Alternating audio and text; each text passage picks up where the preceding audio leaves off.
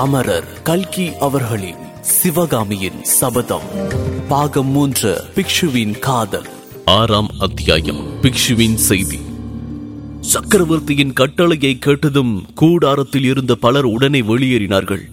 ஒற்றர் தலைவனும் இன்னும் சிலரும் வெளியேறுவதற்கு தயங்கிய போது புலிகேசி அவர்களை கோபத்தோடு பார்த்து, போங்கள் என்று கர்ஜனை செய்யவே அவர்களும் போய்விட்டார்கள். தனித்து நின்று குண்டோதரனை பார்த்து புலிகேசி சாந்தமான குரலில், அப்பா, நீ யார்? யாரிடமிருந்து வந்தாய்? அந்தரங்க செய்தி ஏதேனும் கொண்டு வந்திருக்கின்றாயா என்று கேட்டான். ஆம் மகாபிரபு, பிக்ஷுவிடமிருந்து தான் வந்தேன். செய்தி கொண்டு வந்திருக்கின்றேன் என்றான் குண்டோதரன். அப்படியா?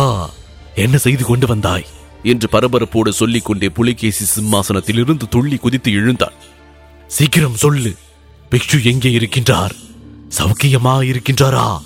ஏன் இத்தனை நாளாக செய்தி ஒன்றும் அனுப்பவில்லை? உன்னிடம் என்ன சொல்லி அனுப்பினார் என்று புலிகேசி சரமாரியாக கேள்விகளை அடுக்கினார். குண்டோதரனுடைய கண்களில் திடீர் என்று கண்ணீர் பெருகிற்று. விம்முகின்ற குரலில், சத்யேஸ்வரயா, என் குருநாதர் காஞ்சியில் பாஷாண்டி பல்லவனுடைய சிறையில் இருக்கின்றார் என்றதும் புலிகேசி, ஆஹா, நான் உயிரோடு இருக்கும் போது பிக்ஷு சிறையில் இருப்பதா? என் அவமானம்!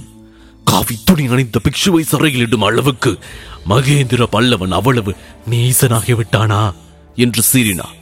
பிறகு, எல்லாவற்றையும் விவரமாக சொல்லு. பிக்ஷு எப்படி சிறைப்பட்டார்? நீ எப்போது அவரை பார்த்தாய்? என்ன செய்தி சொல்லி அனுப்பினார் என்று கேட்டார்.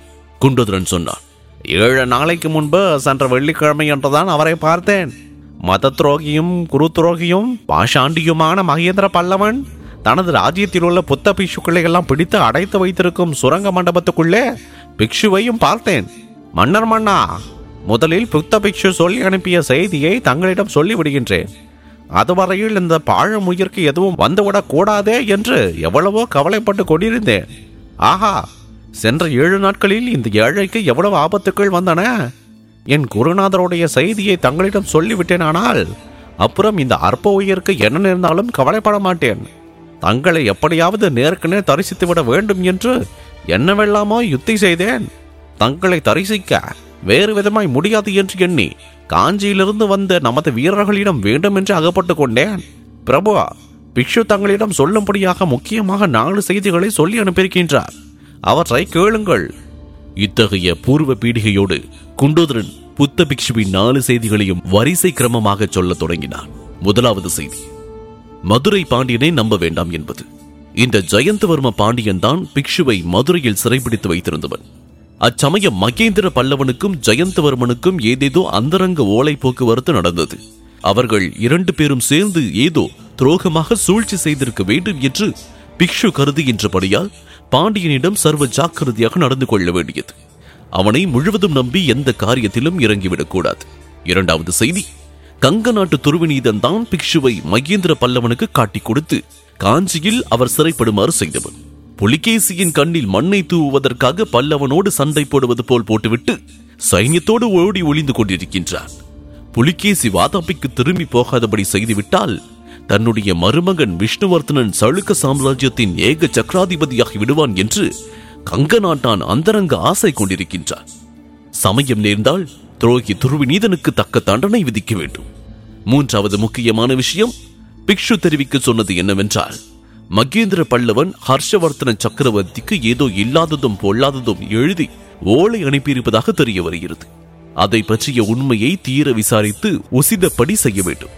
மகேந்திர பல்லவன் குறைந்தது இன்னும் 1 வருஷத்துக்கு கோட்டைக்குள்ளேயே கஷ்டமில்லாமல் இருக்க முடியும். அவ்வளவு உணவுப் பொருள் சேகரித்து வைத்திருக்கின்றார். இந்த நிலைமையில் காஞ்சி முற்றுகை மேலும் நீடித்துக் கொண்டிருப்பது உசிதமா, அல்லது மீண்டும் ஒரு தடவை கோட்டையை கைப்பற்ற முயல்வது நல்லதா என்று யோசித்து தீர்மானிக்க வேண்டும். நான்காவது, எல்லாவற்றிலும் முக்கியமாக புத்த பிக்ஷு சொல்லி அனுப்பிய விஷயம் இது. உத்தராபதத்து சக்கரவர்த்தி ஹர்ஷவர்தனர் சிற்பங்கள், சித்திரங்கள் முதலிய கலைகளில் அதிகப்பற்றுள்ளவர். தென் பல்லவ ராஜ்யத்தில் அநேக இடங்களில் சிற்ப சித்திர கலை மண்டபங்கள் இருக்கின்றன. மாமல்லபுரத்தில் மகேந்திர பல்லவன் ஹர்ஷவர்தனரை அழைத்து காட்டுவதற்காகவே அற்புத சிற்ப வேலைகளை செய்திருக்கின்றார். இந்த சிற்ப வேலைகளுக்கு ஏதாவது சளுக்க வீரர்களால் கெடுதல் நேர்ந்ததாக தெரிந்தால் அதை மகேந்திர பல்லவன் தனக்கு சாதகமாக உபயோகப்படுத்திக் கொள்வார். ஹர்ஷவர்தனருடைய விரோதத்துக்கு சளுக்கர் குலம் ஆளாக வேண்டி நேரிடும். ஆகையால் பல்லவ நாட்டு சிற்பங்களுக்கோ சிற்பிகளுக்கோ சளுக்க வீரர்களால் எவ்வித கெடுதலும் நேராதபடி பார்த்துக் கொள்ள வேண்டும். கூறிய 4 செய்திகளையும் தட்டு தடுமாறி சொல்லிவிட்டு, என் குருநாதருக்கு நான் கொடுத்த வாக்கை நிறைவேற்றிவிட்டேன். இனிமேல் என் உயிரை பற்றி கொஞ்சமும் கவலை இல்லை என்று கூறி குண்டோதரன் விம்மி அழத் தொடங்கினான். அடே, நீ என்னத்துக்காக அழுகின்றாய் என்று புலிகேசி கேட்டபோது குண்டோதரன், ஐயா, சளுக்கர் சைடியம் என்றைக்கு காஞ்சி கோட்டை பதிலை தாண்டி உள்ளே பிரவேசிக்கிறதோ அன்றைக்கே சிறைப்பட்டிருக்கும் புத்த பிக்ஷுக்கள் எல்லோரையும் கழுவில் ஏற்றி விடுவதாக மகேந்திர பல்லவன் சொல்லி இருக்கின்றானாம். இதை தங்களிடம் சொல்ல வேண்டாம் என்று பிக்ஷு சொன்னார். ஆனாலும் தங்களிடம் சொல்லாமல் இருக்க எனது மனம் கேட்கவில்லை. என் குருநாதர் நான் பிறந்து வளர்ந்த காஞ்சி நகரில் நார் சந்தியில் கழுவில் ஏற்றப்பட்டு காக்கை கழுகுகளால் கொளுத்தப்படுவார் என்பதை நினைக்கும் போது எனக்கு தாங்க முடியாமல் அழுகை வருகிறது என்றார். சற்று நேரம் ஆழ்ந்த சிந்தனையில் இருந்துவிட்டு புலிகேசி குண்டோதரனை பார்த்து, நீ எப்படி பிக்ஷுவை சந்தித்தாய், எப்படி கோட்டைக்கு வெளியே வந்தாய் என்று கேட்க குண்டோதரன் திருப்திகரமான மறுமொழி அளித்தான். பிக்ஷுவின் யோசனைப்படி தான் பல்லவ ஒற்றர் படையில் சேர்ந்திருப்பதாகவும் அதனால் காஞ்சி காராகிரகத்தில் அகப்பட்டிருக்கும் புத்த பிக்ஷுக்களோடு பேசி துப்பு அறிவதற்காக தன்னை நியமித்திருந்ததாகவும் அதிர்ஷ்டவசமாக பாண்டியனுக்கு ஓலை கண்டு வரும் வேலையை தனக்கு கிடைத்தது என்றும் கோட்டைக்கு வெளியே வருவதற்கு ரகசிய சுரங்க வழி இருக்கின்றது என்றும் அந்த வழியாக தான் வந்ததாகவும் பாண்டியனிடம் ஓலையை சேர்ப்பிக்கும் எண்ணமே தனக்கு கிடையாது என்றும் கூறினார். அதன் மேல் புலிகேசி, திரும்ப பிக்ஷுவிடம் போய் செய்தி சொல்ல உன்னால் முடியுமா என்று கேட்டான். பிரபு, திரும்ப சொல்வது என் உயிர்க்கா பாயம். இருந்தாலும் இந்த உயிரை பற்றி இனிமேல் எனக்கு கவலை இல்லை. தாங்கள் போகச் சொன்னால் போகின்றேன் என்றான் குண்டோதரன். ஆமாப்பா, நீ கட்டாயம் திரும்பி போக வேண்டும். போய் புத்த பிக்ஷுவிடம் இன்னும் 10 நாளைக்கு காஞ்சி மாநகரில் அவரை நானே நேரில் பார்ப்பதாக சொல்ல வேண்டும். எது நேர்ந்தாலும் என்ன கேள்விப்பட்டாலும் அவர் கொஞ்சமும் கலங்க வேண்டாம் என்றும் எல்லா விவரங்களையும் நேரில் சொல்லுவதாகவும் கூற வேண்டும். உன்னால் முடியுமா என்று புலிகேசி கேட்டான். பிக்ஷுவை 10 நாளில் நேரில் பார்க்க போவதாக புலிகேசி சொன்னவுடன் குண்டோதரனுக்கே உண்மையில் தூக்கி வாரி போட்டது. அவன் முகத்திலும் கண்களிலும் நாம் என்றும் கண்டிராத ஆச்சரியத்தின் அறிகுறி காணப்பட்டது.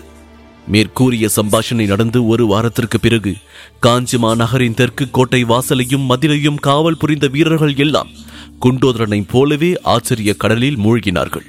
ஏனென்றால் அந்த கோட்டை வாசலுக்கு எதிரே அகழுக்கு அக்கரையில் வராக கொடி பிடித்த தூதர்கள் 2 குதிரை மேல் நிராயுத பாணிகளாக வந்து நின்று தாங்கள் கொண்டு வந்திருந்த கொம்பை வாயிலை வைத்து பூம் பூம் பூம் என்று ஊதினார்கள்.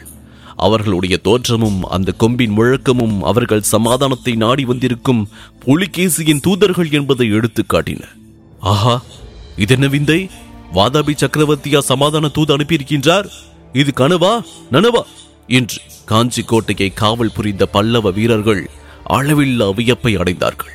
நம்ப முடியாத அந்த அதிசய செய்தியானது அதிசீக்கிரத்தில் மந்திர ஆலோசனை மண்டபத்தில் இருந்த மகேந்திர பல்லவரை சென்றடைந்தது. இதன் தொடர்ச்சியை 7ஆம் அத்தியாயம் மகேந்திர ஜாலங்கள் இதில் தொடர்ந்து கேட்கலாம்.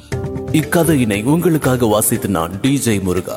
உங்கள் கருத்துக்கள் மற்றும் விமர்சனங்களை Facebook மூலமாக தெரிவிக்க facebook.com/murugan.radio மற்றும் Instagram ஹேண்டில் murugan.dj. மேலும் 5 நட்சத்திர மதிப்பெண் வழங்கிட ஆண்ட்ராய்டு மற்றும் ஆப்பிள் ஸ்டோரில் southradios.com என்ற செயலியை தரவிறக்கம் செய்யுங்கள். மீண்டும் சந்திப்போம். நன்றி, வணக்கம்.